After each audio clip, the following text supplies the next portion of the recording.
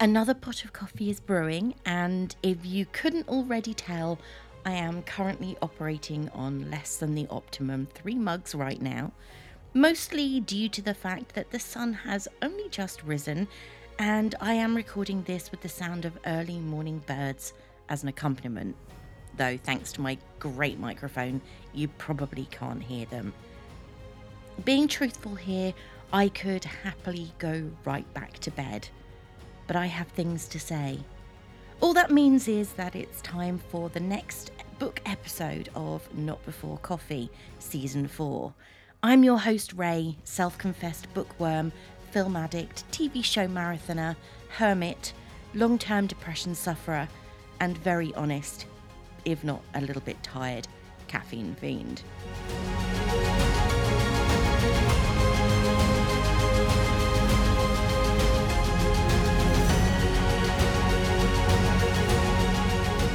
Light the candles, get yourself a fresh cup of something hot or a glass of something chilled, depending entirely on what you want and when you're listening, of course. And let's get started. I've had another busy few weeks buying books. In fact, in 31 days, I have purchased a grand sum of 20 physical books and quite a few more on my Kindle. However, I am still waiting for delivery of 2 of them because one is coming from Bristol and has been since the 12th of January, and the other is being shipped from Germany, though I'm not quite sure why. I had a break last week, partially due to the fact that I spent most evenings and part of the weekend designing, baking and decorating a cake for a 50th birthday. No, before you start guessing, not mine. And also because I was in 2 minds about the book I'm reviewing this week. The book I was contemplating doing instead turned out to have been damaged in transit, so I had to wait for delivery of a replacement before I could even finish it. So, while I have decided that I am going to bite the bullet and talk about the first book I read, which was actually my second completed book of the year, the other book will be saved for another day. The book I'm reviewing today is one that was voted Goodreads Choice Awards Debut of the Year 2021. It's been doing the rounds on TikTok, and with 4.4 out of 5 on Amazon, it should be good. Right? The book in question is the debut novel from Spanish author Elena Armas, The Spanish Love Deception. A wedding in Spain, the most infuriating man, 3 days to convince your family you're actually in love. Catalina Martin desperately needs a date to her sister's wedding, especially when her little white lie about her American boyfriend has spiraled out of control. Now everyone she knows, including her ex-boyfriend and his fiancé, will be there. She only has 4 weeks to find someone willing to cross the Atlantic for her and aid her in her deception. NYC to Spain is no short flight, and her family won't be easy to fool. But even then, when Aaron Blackford, the 6'4", blue-eyed pain in the arse, offers to step in, she is not tempted, even for a second. Never has there been a more aggravating, blood-boiling and infuriating man. But Catalina is desperate, and as the wedding gets closer, the more desirable an option Aaron Blackford becomes. The Spanish Love Deception is an enemies to lovers, fake dating romance, perfect for those looking for a steamy, slow burn with the promise of a sweet, happy ever after. Okay, I guess I should start at the beginning here. I love this sort of book, I really do, and I have never been shy about admitting that romantic comedy and contemporary romance are 2 genres that I really enjoy reading. In fact, if you looked at my bookcase right now, which I will post a photo of on Instagram, you will see I am telling the absolute truth. Everything from Paige Toon, Jenny Colgan, Sophie Kinsella, you name it, I've got it. But seriously, it's usually incredibly relaxing and the best way to pass the time when I've been spending hours concentrating on anything that my brain finds in any way stressful. I had incredibly positive thoughts about this book going in. The cover was something familiar. The trope, enemies to lovers, is one that I frequently read, and there are so many interpretations that it's one that doesn't tend to get too tired. Unfortunately, in this particular instance, I was wrong. Now, I'm all about being positive when it comes to books, so I am going to be both honest and fair about my personal experience with The Spanish Love Deception, because while it turned out not to be what I was anticipating, every single reader is different. The book starts with a strong premise. The central female character, Lena, is intelligent, determined, and definitely knows what she wants most of the time.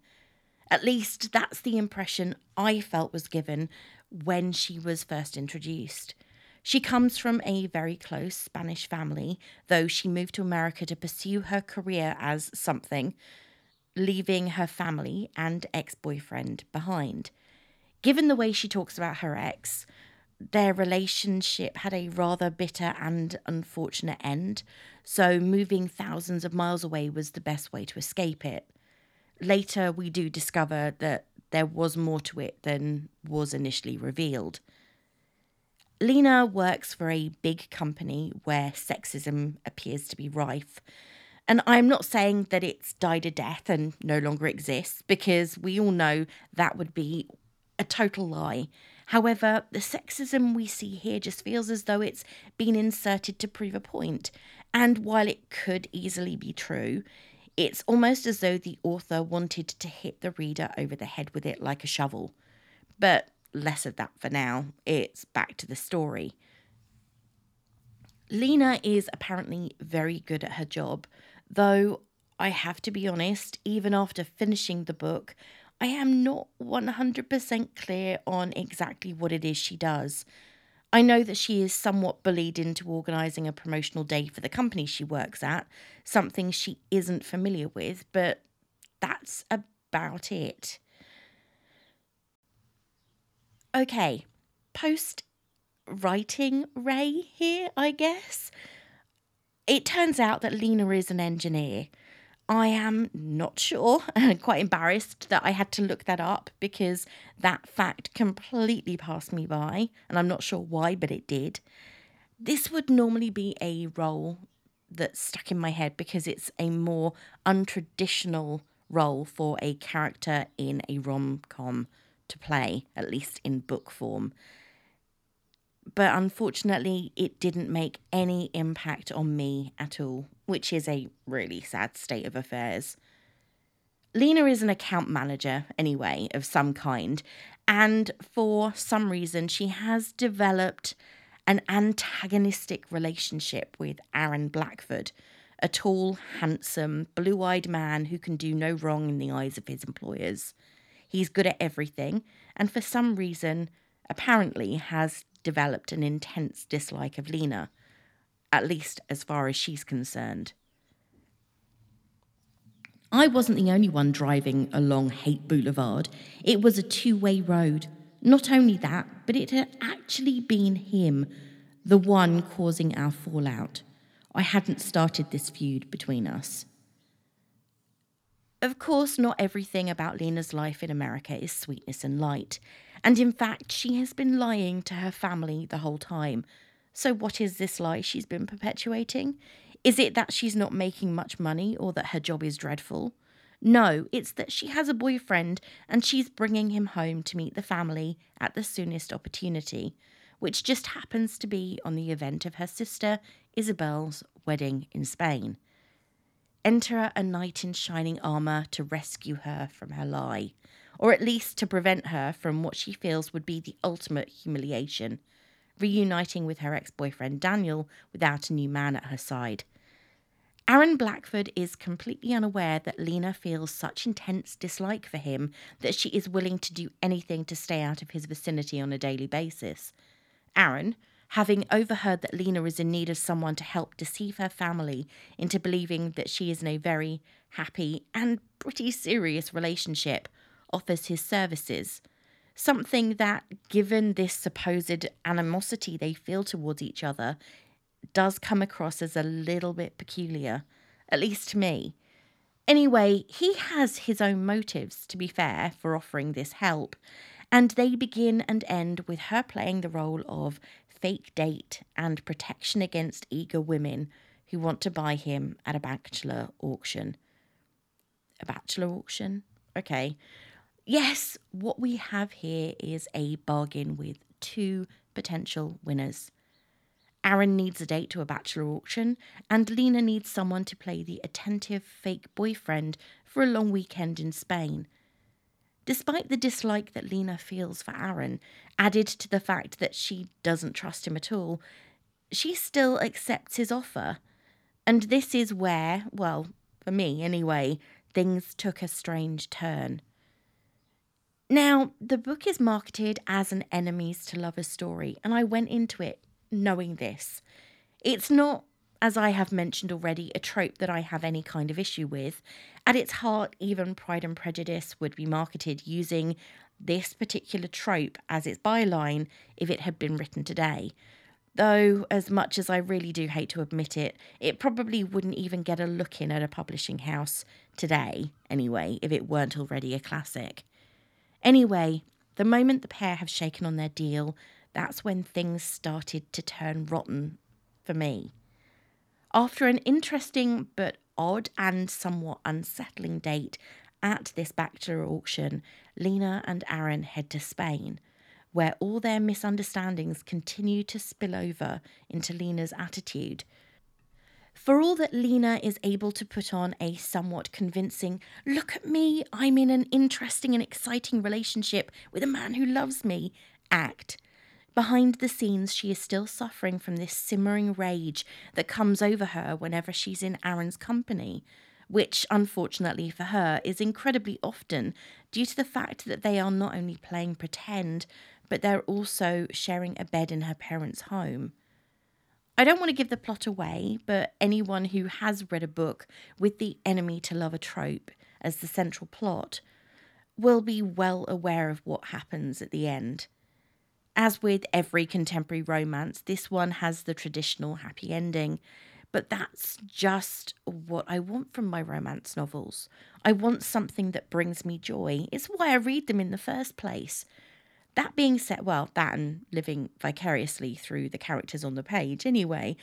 That being said, I do like a book that gives me a full range of emotions, from tears to joy and everything in between. Life is emotional, and without all of those feelings, the world would be a very empty place, though it could do without hate, to be completely fair. And thus ends my public service announcement as I head into my character reviews. This so rarely happens to me that I am not sure where to begin. Catalina Martin, known as Lena to her friends, is in her early to mid-20s, at least as far as I can gather. She's intelligent, determined, ambitious, and these are all incredibly positive qualities, ones that I love in my central female characters. But that's where the similarities end. I had such high hopes for Lena and her story, but for all that she had incredible promise, there was so much about her that, while it gave her added dimension, also made her someone incredibly difficult to like. Before you swing at me, seriously, just let me explain. Hold my hands up. This is my personal view. Though her dislike of Aaron is eventually explained, it feels as though the circumstances under which the events occur could be so easily cleared up, as they are, at least eventually. To give this context, I'll elaborate a little, and though this may seem spoilerish and go completely against my no spoilers rule, I am merely giving you a chance to judge for yourselves. She has barely met him, and he her, when she overhears a conversation he has with someone else on the work floor that could easily have been about anybody. in which he states that he doesn't believe she has much experience to do the job that she has been hired for, or words to that effect. And there you have it, her sole reason for hating him and believing that this hate is returned. She never confronts him, never asks him about this event, never asks him to clarify why he has this apparent dislike for her, just lets the whole thing fester until it becomes something that could easily destroy her career. Because of this one incident, she is unprofessional, childish, over-emotional in the workplace, and even goes so far as to call him her nemesis. And telling her best friend Rosie, who has a very small bit part in the whole thing, yet is now the central character in her own spin-off, that she should also dislike Aaron in her role as the best friend. There were moments in the book when I had to confirm that the characters were meant to be in their 20s, maybe 30s in the case of Aaron and Lena's ex Daniel, rather than in their mid-teens. Lena has all the maturity of a 12-year-old when she is doing her best to avoid Aaron at work, and then doing things like calling him boyfriend in front of her friends and family in Spain. And here I'm saying she says things like, boyfriend, not this is my boyfriend, but boyfriend, come here. I don't know why, but that makes me cringe nearly as much as Bay. As a character, she feels all over the place. I know that people are unpredictable. That's something of a law of nature. But this girl, she's just all over the place. Now, don't get me wrong here. I like unpredictable. It's fun to try and guess what's going to happen next. Such is the mystery of life. Though I do like many things that are predictable because change is difficult. But when it comes to a single character and their actions, some consistency with their behaviour would really be nice. I can't help but feel that Lena is not at all happy with her lot in life. She moved away from Spain to escape not only some bad memories, but also a reputation that she had earned for herself due to some poor judgment, most of which had to do with her ex-boyfriend Daniel. He's also going to be a guest at her sister's wedding. I really wanted to like Lena. She is the central character of the book, and for that reason alone, she needs to be likeable. But her actions, her chronic self-obsession, the fact that she is so quick to judge and holds grudges like nobody's business, and her desire to be the centre of everything just turned her into someone I was constantly getting frustrated with. The more I read, the less I liked. And the less I liked, the longer each part of the book took to read. The worst thing about her character and my dislike of her is that it meant remembering even the minor things, such as her appearance, became irrelevant. There's a moment where she refers to her sister Isabel as Bridezilla, when her behaviour is anything but. In fact, Isabel comes across as quiet, unassuming, and someone who just wants to have a wedding without drama, which is what most people want, unless they're in the middle of a reality TV show. She clearly wants her sister to be happy and is sure that Aaron is the person for the job, mostly due to the fact that Lena told everyone he was.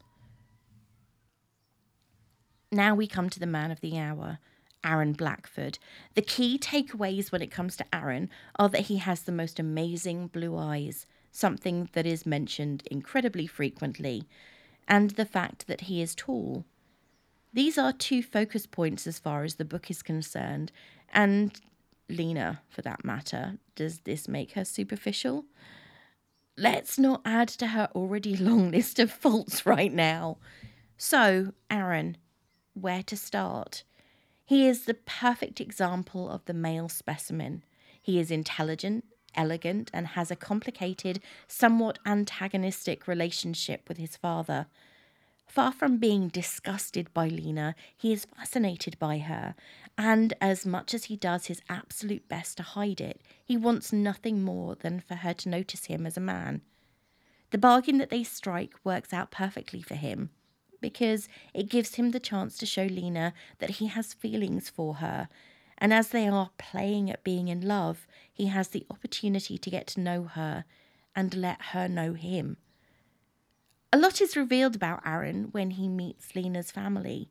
He makes the effort to learn Spanish so that he can fit in. He charms her grandmother and her mother. He becomes their friend. He wants them to like him because he wants Lena to like him, to appreciate who he is and her feelings for him. Unlike Lena, he doesn't judge. He wants to fit in, wants to make the best impression on the people he knows that she cares about. He wants to show her that he can be someone she can rely on. Many times when he was trying to prove himself, I wanted to yell at him, pick someone else, find another woman. But the story was always his and Lena's, so that was it. I would like to talk about the other characters, but they were so forgettable, so easy to overlook, that they were never more than peripheral creations to act as foils for the main act. They were in the book merely to play the confidant and the source of rational thought, or the source of anger. As much as I didn't like the central character of Lena, the biggest issue I had with the books was actually something that shouldn't have been one at all. The smut. I am open-minded. I have read plenty of novels that include scenes that could be considered graphic, as well as those which have little to no sex in them at all. I don't think that the sex makes the book. However, it can destroy it, especially when the scenes are completely unnecessary. For me, when it comes to a sex scene in contemporary romance, it's meant to demonstrate the developing of a bond, the strengthening of a relationship. In this instance, it's almost as though the sex was added because, oh, this would be good here to show that they have chemistry. Lines like, "Does this feel good, baby?" actually make me cringe just a little bit inside. It felt like a certain fanfic I read years ago in the MCU fandom that described a certain appendage of Captain America's as being as large as a baseball bat. An image I still cannot get out of my mind, despite wanting to, desperately. Perhaps bleach is required. I'm not going to deny that Aaron has some appeal, but he isn't my Mr. Darcy.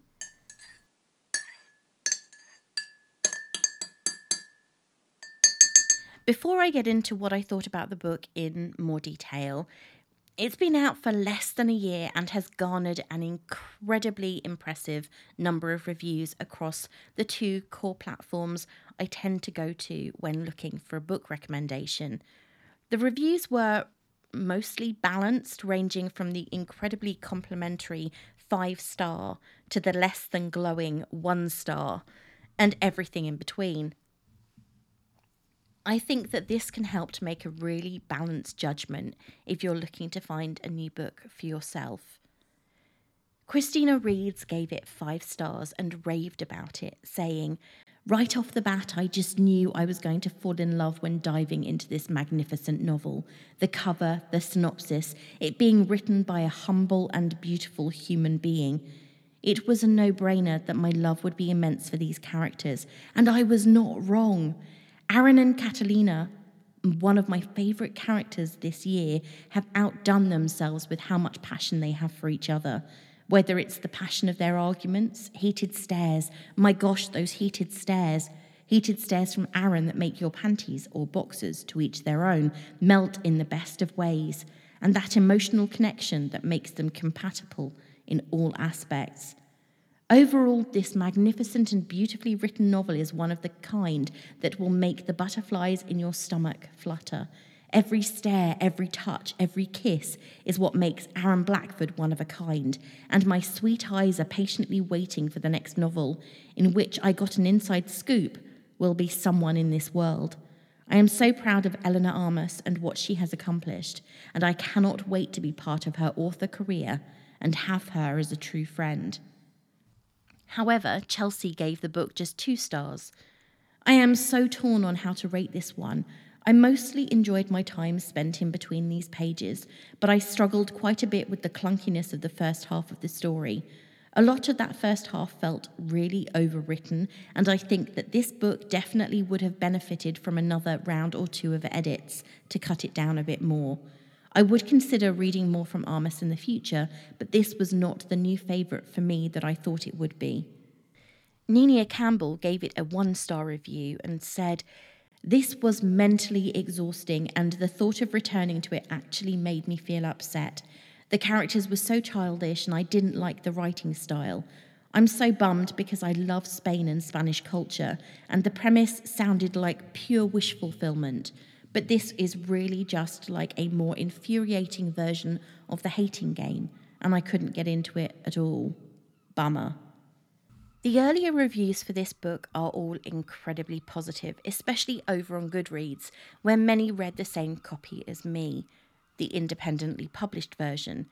However, it was incredibly difficult to find any kind of balanced reviews on Amazon, where the vast majority were more concerned with the quality of the printing than the quality of the story itself. I guess what I take away from this is the fact that you should buy the Kindle version, though I know a new printed version will be coming out this year because it's now being published by Simon & Schuster. Did I like the book? Want and need are two very different things. I wanted to like this book. I really, truly did. But I need to be honest with myself. Rarely do books in my favourite genres take me more than a week to finish. But for some reason, I really struggled to get through this one. There were moments when I contemplated putting the book down and leaving it as my first did not finish of the year. But something pushed me forward.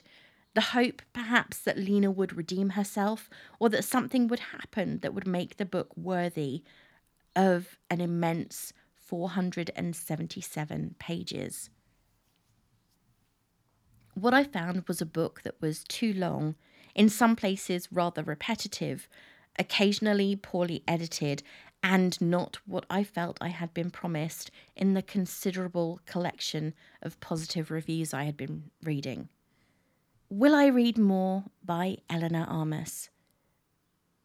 I actually feel really bad saying this, but as I'm always telling you, I am here to be honest.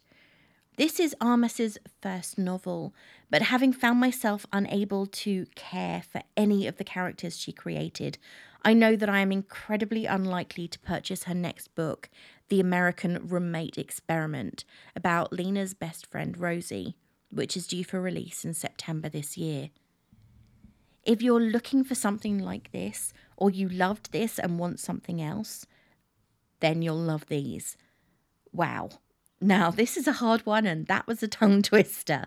However, if you really love the enemy to lover trope, then you could always start with the classic Pride and Prejudice by Jane Austen, because that's a pretty good example of the trope at its finest. However, if you're searching for something more modern, then there's always the first book in the Immortals After Dark series by Kresley Cole, both books in the Crows duology by Leigh Bardugo. And if you love historical romances by one of the best in the genre, Judith McNaught, then the first in the Westmoreland series, A Kingdom of Dreams, is probably the epitome when it comes to this genre.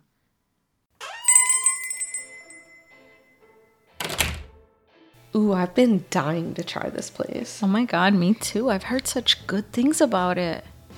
Welcome to the Crime Diner. I'm Cindy. I'll be cooking for you this evening. Here are your menus. Oh, what are you thinking about getting? I don't know, murder with a side of cannibalism? What about you? Ooh, that sounds good. I'm torn between historical mayhem and the social injustice, maybe? Oh. I just want to let you know that each episode comes with dinner, dessert, and a specialty drink chosen by yours truly. Wine Dine and Storytime has had a makeover, and we invite you to slide into the booth with us at the Crime Diner, where each week we will discuss a crime over dinner, drinks, and dessert. See you there! Over the last week, I have been a very poor contributor to my Goodreads challenge. I reached 6 books at the start of the week. However, I have been unlucky enough that I have been going to bed early with headaches for the last few days. so my reading count is pretty much stuck there as I record this. That being said, I do have 2 new books on the bedside table right now, and I have every intention of reading both of them in the coming days. I want to present you with a variety of genres to choose from, so while my reading list does in fact contain a considerable number of romantic comedies and contemporary romance novels, that is not everything. In fact, as I look at my physical TBR, I can see a nice series of science fiction novels that I am seriously looking forward to. So bring it on. Oh, and I am still very definitely looking for recommendations. Tomorrow is the start of February, and you may well be asking, where did January go? And you would not be alone. I am asking the same question. It's scary how quickly the year already seems to be going, especially as I am moving ever closer to my next birthday and reaching, okay, it's only realistically 1 day older, but the numbers tick through. That's scary. If you're looking for more books to add to your reading list, what about some of these brand new releases? Love Marriage is the latest book by the best-selling author of Brick Lane, Monica Ali. It follows the story of successful Dr. Yasmin and her fiancé Joe. They appear to have it all, but when their families meet and their cultures collide, she is forced to think whether she wants a love marriage after all. Love Marriage is due out on the 3rd of February. Black Cake is the debut novel from author Charmaine Wilkerson, the story of Byron and Benny, warring siblings who reluctantly reunite after their mother dies to argue over her Caribbean black cake and discover the recording of a mysterious voice. This book is also released on the 3rd of February, so the 3rd of February is clearly a popular day. Especially as this third book, a story of witchcraft and an old shipwreck based during the Civil War, The Leviathan by Rosie Andrews, is also due out then.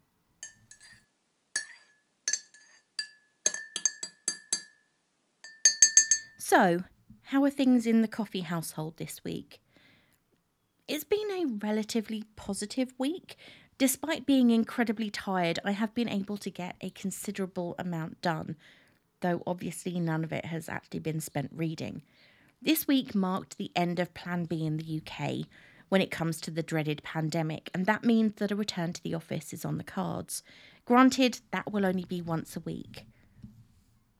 I have been with the company for 3 months, and in that time, I have been into the office for less than a fortnight of days in total, and I know that I have talked about my issues with being around a lot of people, especially strangers, before.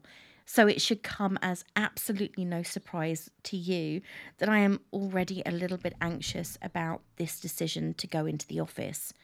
In the run-up to returning to the office, I am going to be employing a few of my coping mechanisms, which have proved somewhat effective in the past.